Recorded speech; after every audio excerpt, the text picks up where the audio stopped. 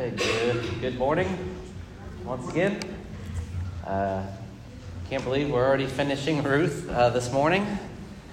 In our Bible class this morning, we'll be in Ruth chapter 4. Of course, there's only 4 chapters to Ruth, and so we've, flown by this short book, but hopefully it's been very impactful for you. Hopefully you've learned some things and again, seen the bigger picture of why we're studying it. If for whatever reason you haven't been here the first 3 classes or haven't picked up one of those booklets, I think there's a couple more on that back table back there. They're those pink books.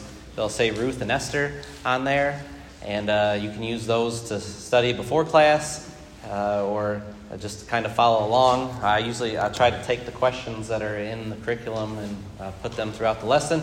And then that means next Sunday we will jump into the book of Esther, which is the book that I really wanted to study. And so hopefully you can have chapter 1 read by next Sunday, and we can discuss what's going on there. But again, we're going to finish out Ruth here this morning. And of course, hopefully you've sort of seen the trajectory of Naomi, right? Naomi really, even though this book is called Ruth, really it's Naomi's story that we're sort of following, right? And she, again, her and her family in chapter 1, they leave Bethlehem. They go into the foreign land of Moab because of the famine. And she's there with her husband and her 2 sons. Of course, her 2 sons get married, but then, of course, she loses everything, right? Her husband dies, her 2 sons die, and then she's left there with her 2 daughter-in-laws. And again, we're sort of seeing her faith, her trajectory of faith as we go throughout these chapters. In chapter 1, it's on the decline, right? And but however, there's that bright spot, and that's Ruth clinging to her mother-in-law. And so we're impressed with her and her dedication to her mother-in-law. Then we get into chapter 2, and Naomi's faith sort of in the Lord is being restored, right? So we see it starting to go back up again as Ruth goes out into the field and gleans for the 2 of them. And again, that whole chapter was a providential chapter that we studied of how, she just happened to be at the right place at the right time, at the field of the right man. And, of course, this was Boaz. And by the end of that chapter, they've got food. And Naomi, she's praising God, and she's acknowledging that God's good. And then last week we studied chapter 3, where, again, her faith is just increasing again, right, as she's restored to hope.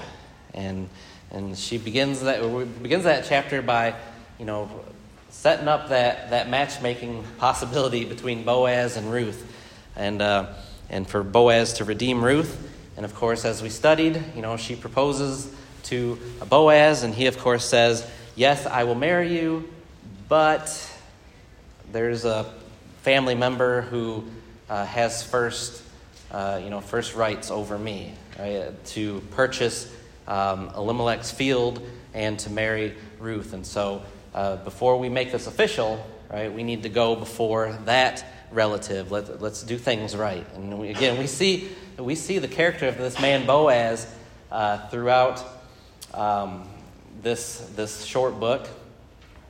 And I was going to save this for the end, but we might as well bring this out now. It's not mentioned in the book of Ruth, but does anyone remember, here's a trivia question, does anyone remember who Boaz's mother is?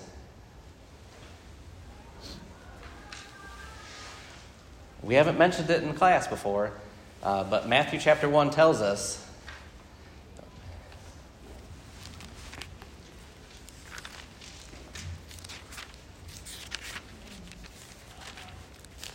So Matthew chapter 1, verse... Rahab? Yeah, Rahab. You remember Rahab? Rahab the harlot from the book of Judges, who through her faith, her whole household was saved, and that's Boaz's mother. And we read about that in Matthew chapter 1. She's part of the lineage of Jesus, right? And so it's just kind of interesting to see her conversion to the God of Israel and what type of woman she became to, again, raise, Boaz, even though we don't know anything about Boaz's childhood. But obviously this man is a man of character, right? He wants to do things the right way. And so chapter 4 that we're going to read today in Ruth is going to be really Naomi being fully restored. All right? And again, this idea of a legacy, this idea of one's lineage in the Jewish nation, of course, is so extremely important. It's important to, keep that idea of that, certain land stays within the family, and that, men and women are able to pass down a legacy to the next and to the next and to the next generation. And we could also, I wasn't planning on talking about this too much, but, you think about the idea of marriage in that culture, in that time period, and it's a lot different from today, isn't it? It was all about, making sure your family line moved on, right? And so it was, as we've studied that Levirate law, you remember in Deuteronomy chapter 25, if a man dies, his wife was to go to the brother of the man and marry him, right? And so that Levirate law, and we'll talk a little bit more about that here this morning. But again, this book recounts one of the greatest transformations in Scripture. Again, we see all these different ones, right? From widows to one widow to being married, from unprotected to protected. Again, we're going to see at the end of this book that lineage, the line of David, which is so important. And again, we've already talked about sort of those two key things already from this book, the providence of God and also the idea of the kinsman redeemer. And so, again, a book that starts in heartache, but it's going to end in triumph. And so let's just jump right in. Let's read the first 6 verses here and notice, again, where we left off. Again, we left off last week at the end of chapter 3 of Boaz accepting the proposal to marry Ruth. But again, he's got to take care of some business first. And so let's read about that. Ruth chapter 4, starting verse 1. Now Boaz went up to the gate and sat down there, and behold, the close relative of whom Boaz spoke was passing by. And so he said, "Turn aside, friend, sit down here." And he turned aside and sat down. He took 10 men of the elders of the city and said, "Sit down here." And so they sat down. Then he said to the closest relative, "Naomi, who has come back from the land of Moab, has to sell the piece of land which belonged to our brother Elimelech. So I thought to inform you, saying, buy it before those who are sitting here and before the elders of my people. If you will redeem it, redeem it. But if not, tell me that I may know, for there is no one but you to redeem it, and I am after you." And he said, "I will redeem it." Then Boaz said, "On the day you buy the field from the hand of Naomi, you must also acquire Ruth the Moabitess, the widow of the deceased, in order to raise up the name of the deceased of his inheritance." The closest relative said, "I cannot redeem it for myself because I would jeopardize my own inheritance. Redeem it for yourself. You may have my right of redemption, for I cannot redeem it." Okay, so Boaz is willing to serve as the kinsman redeemer here, but he knows someone closer to, closer to Elimelech is alive. And again, the way he's dealing with this situation just it speaks volumes of this man's character. We've seen it throughout since we've met him in chapter 2, how he's ethical and moral, and he wants to make sure everything's done legally, all the social customs are accounted for. But he doesn't waste time, does he? From last chapter to this chapter, he goes right to the gate to find the closer relative. And, again, where does Boaz go to find the closer relative of Naomi? I already just said the answer, but he goes to the city gate. And, why? Why does he go to the city gate? Well, the city gate, of course, was, this is where you went to, right? When you left for work, when you went out into the fields, you would pass through the city gates. This is where information, of course, was shared. Business was transacted. I guess, you're thinking about Columbia, it probably wouldn't be the city gates, but it would be more like, the town square, right? Where, people would gather. And so, so it's, again, a very important place. So people are leaving, and it just so happens that relative is walking by, and he calls him to him, sit down, I got something to talk to you about. And then he takes some elders as well, some witnesses. And again, why did Boaz gather those to witness the conversation between himself and the close relative? Yeah,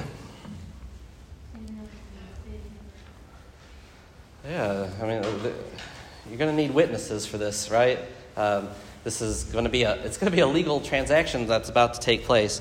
And so, again, Elimelech's, his land's for sale. His land is for sale, and he says to this man, the closer relative, again, we don't know what his name is, but you are the rightful heir. You are the closest one to purchase it.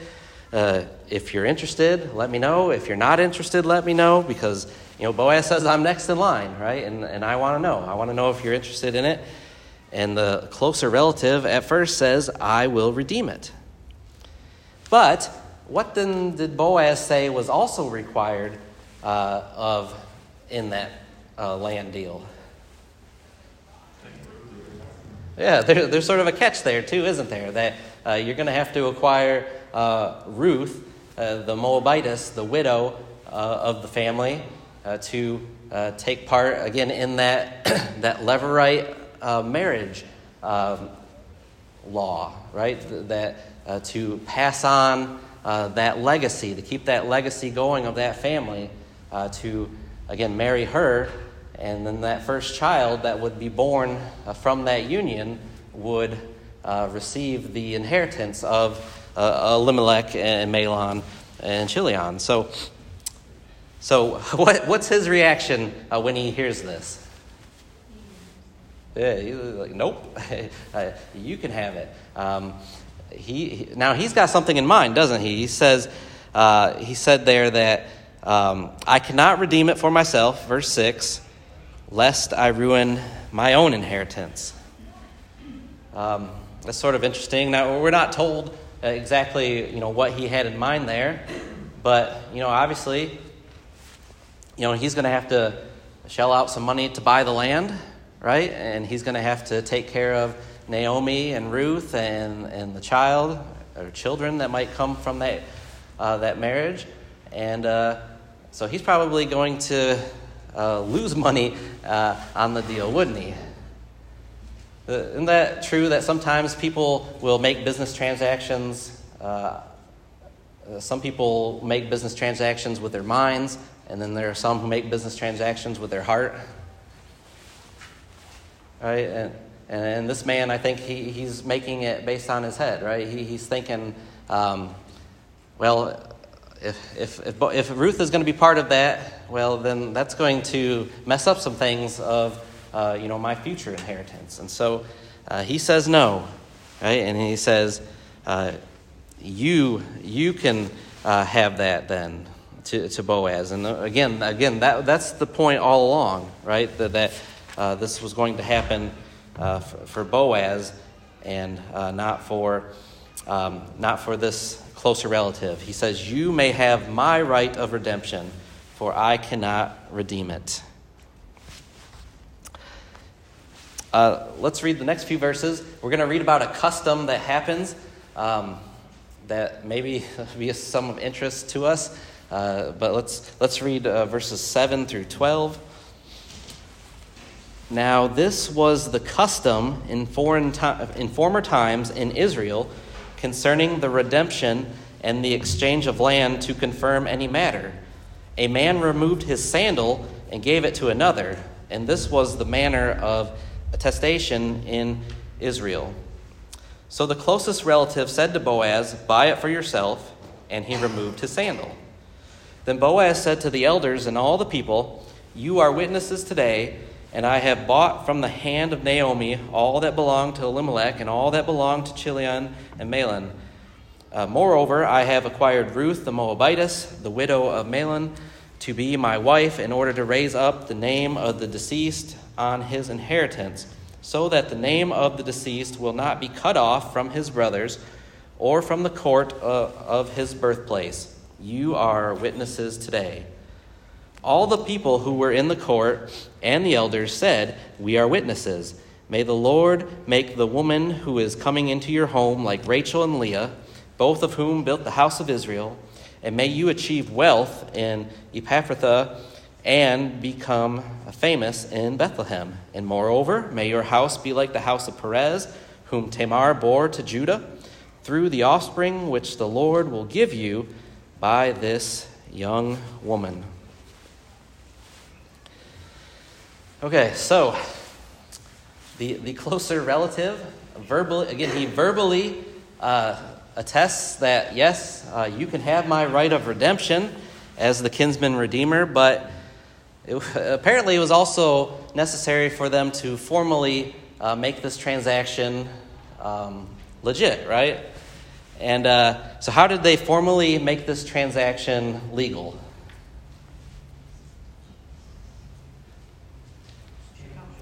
He took off his shoe. He took off his sandal and he gave it to Boaz. And again, a cultural thing that happened in that time. Actually, if you look back at verse 7, it appears that, maybe this, when this was written, the book of Ruth, is that, that maybe this wasn't really going on too much anymore, because he says, again, now this was the custom in former times in Israel concerning the redemption and the exchange of land. To confirm any matter, a man removed his sandal and gave it to another. And so, he's got to kind of remind us in this story of, that's what happened. That's how, we might sign a legal document. We might get something notarized. We might, purchase a license or whatever. They just exchanged sandals. Or the one man took a sandal off and gave it to the other. And now this agreement has been formalized, right? And so it's just so very interesting. Actually, if you recall, back in Deuteronomy 25, that Levirate marriage law that we talked about, the sandal was brought up there again, and we didn't spend too much time talking about this, but this time it was kind of a negative thing for them to take off the sandal. But if you remember Deuteronomy chapter 25, and let's just go ahead and start in verse 5, because this is that Levirate marriage law here. It says, "When brothers live together and one of them dies and has no son, the wife of the deceased shall not be married outside the family to a strange man. Her husband's brother shall go into her and take her to himself as wife and perform the duty of a husband's brother to her. It shall be that the firstborn whom she bears shall assume the name of the dead brother, so that his name will not be blotted out from Israel. But if the man does not desire to take his brother's wife, then his brother's wife shall go up to the gate to the elders and say, 'My husband's brother refuses to establish a name for his brother in Israel. He is not willing to perform the duty of a husband's brother to me.' Then the elders of the city shall summon him and speak to him, and if he persists and says, 'I do not desire to take her,' then his brother's wife shall come to him in the sight of the elders, pull his sandal off his foot, spit in his face, and she shall declare, 'Thus it is done to the man who does not build up his brother's house. In Israel his name shall be called the house of him whose sandal is removed.'" So back when Moses wrote this, it was sort of a bad thing to have your sandal removed, wasn't it? It was sort of a sign of, of disgrace, that you weren't going to fulfill your brother's legacy. But here in the book of Ruth, now this sandal exchange is now something of a guarantee to the legality of the contract. And so whatever reason, again, a cultural thing, for whatever reason, they do this. He gives them the sandal. He tells them in verse 8, "Buy it for yourself." And again, Boaz does not waste any time in acting upon this proposal. he announces that he's willing to redeem the land, marry Ruth. And again, if his claims were ever questioned, what proof does he have that this transaction happened? The elders. Okay, he's got the elders there that witnessed it, and what else? He's got that sandal, doesn't he? He's got that sandal to say, hey, I got a sandal, right? The reason why I have the sandal is because we agreed to this. So, his claims, he's got the proof here that these things took place. And again, what's the idea behind having all of these witnesses to be part of this process?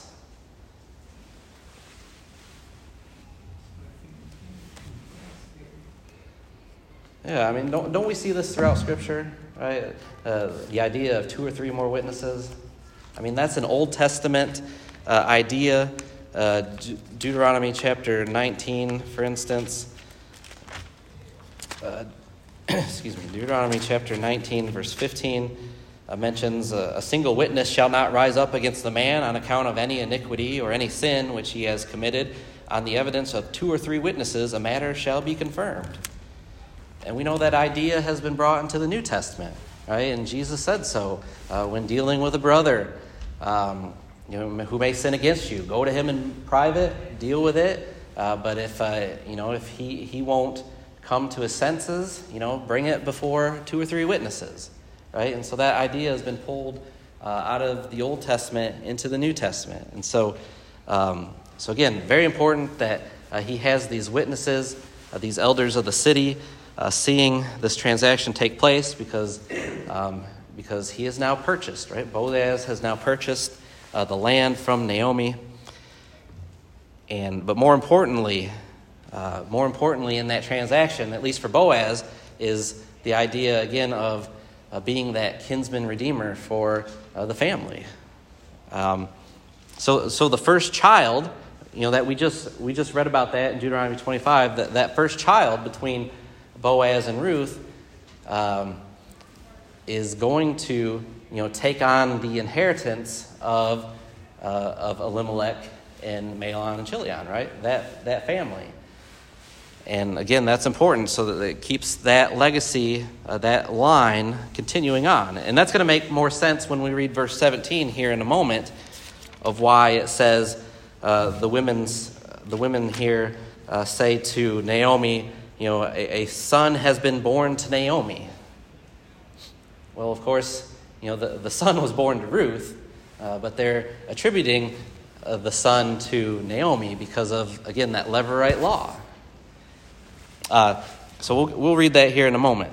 But the witnesses here, how do they respond? Verses 11 and 12. How do they respond to Boaz's declaration that he's buying the land and that he's going to marry Ruth?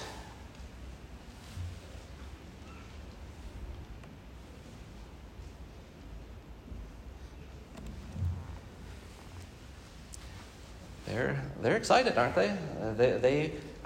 They give their blessing to it, right? They say, may Ruth be like Rachel and Leah.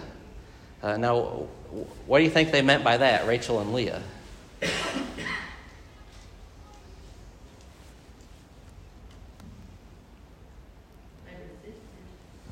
Okay, they were sisters, and they had the children, part of the 12 tribes of Israel.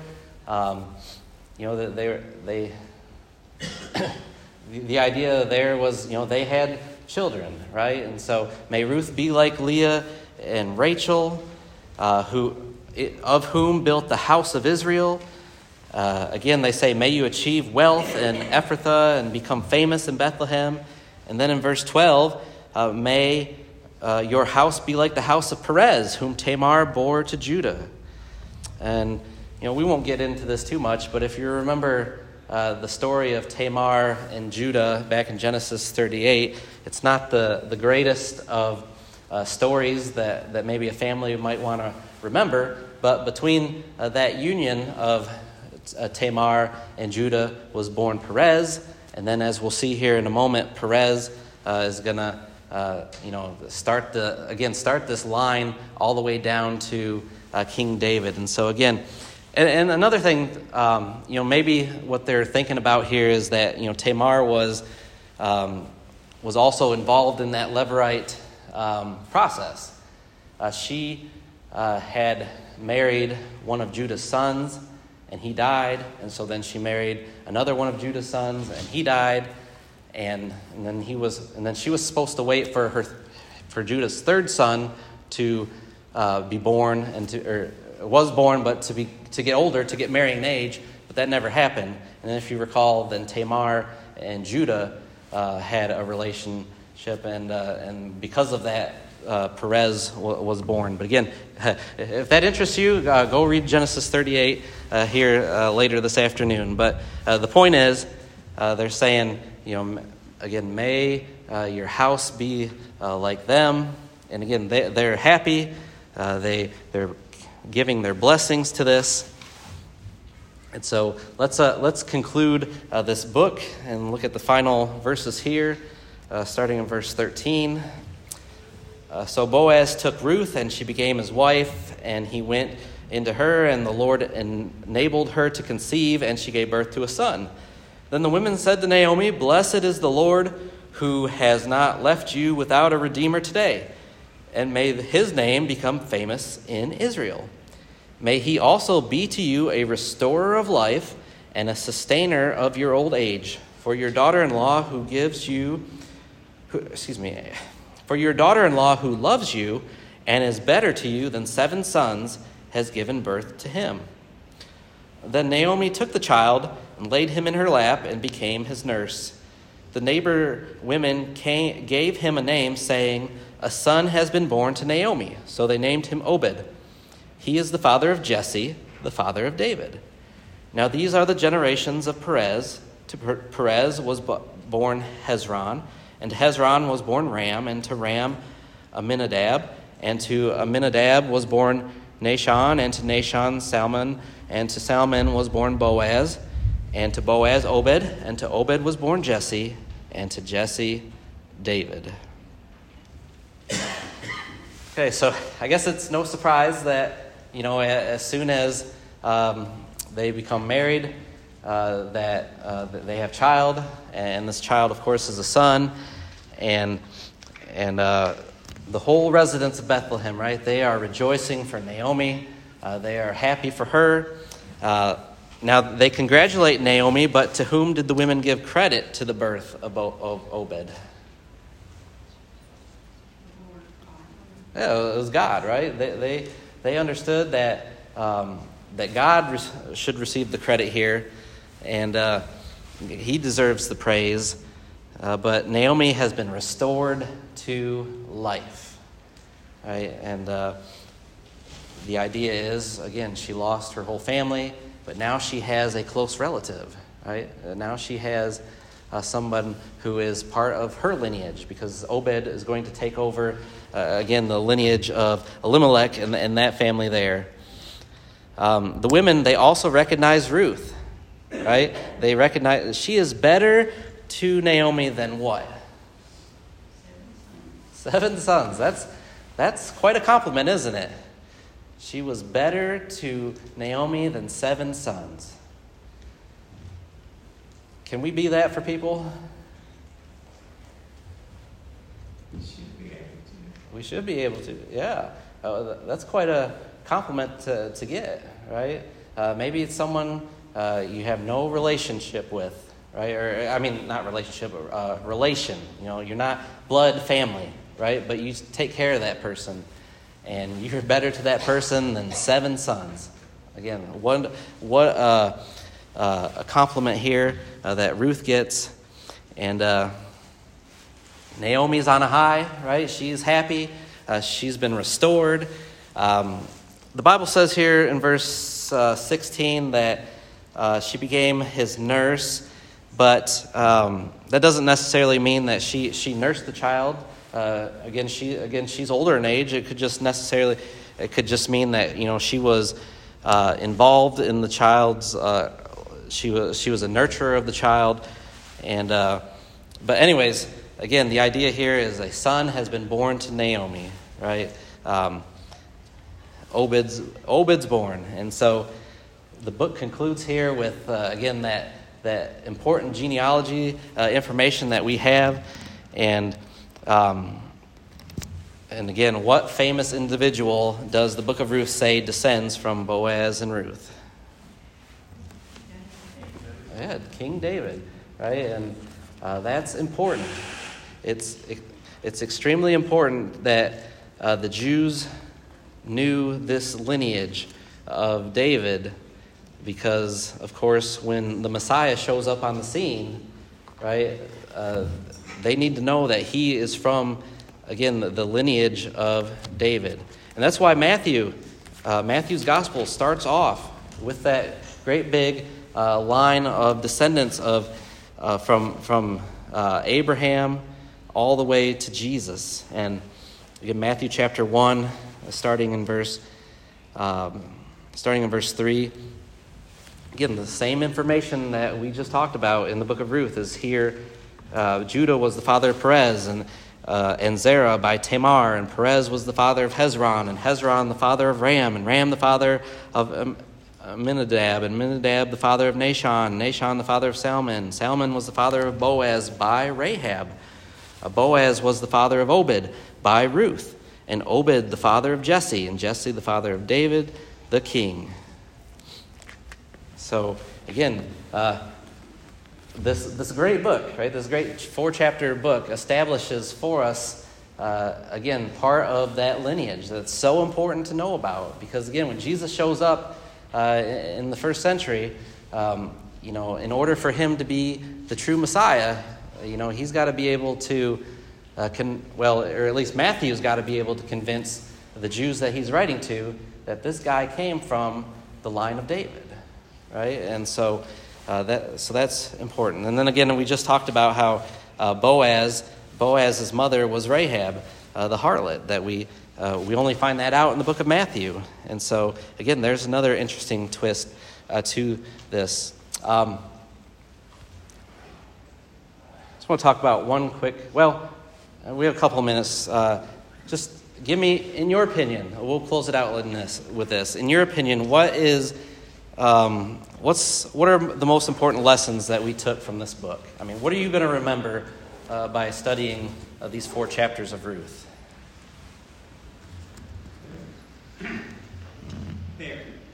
Ruth wasn't left alone by herself.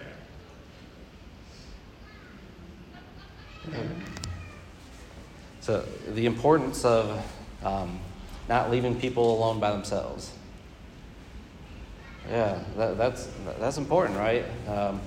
Ruth clung to Naomi. Naomi lost everyone, and she went back home, and Naomi clung to her. And Naomi tried to push her away, didn't she? And but she clung to her. So yeah, that's a great lesson. Anyone else have any other lessons that just really stuck out to them? All right. Okay, family loyalty. Yeah. Okay, the love and care for one another. And that's, if I had more time, I was going to talk about, we saw the community in chapter 1, and really in chapter 4 of Bethlehem was really reaching out to Naomi and Ruth as well. We saw, I saw that parallel there of the community who was excited when Naomi was coming back home. All right, she had been gone for 10 years, and she comes home, and that stirred up the city. Right, they were excited. And then here in chapter 4, they're excited for Naomi because of Obed being born. And I made that connection with the community and in the New Testament, the church. Right, that we are to be that way as well. We are to be excited. We are to stir up our brethren. And so that's a great point as well.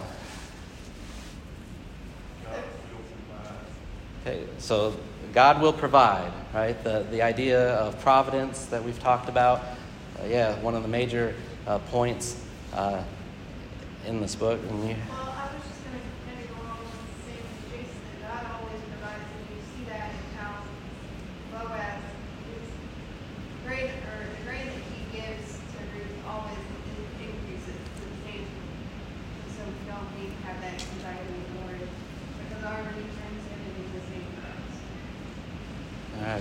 God will provide. And Angela pointed out how in chapter 2, there was that grain given to Naomi.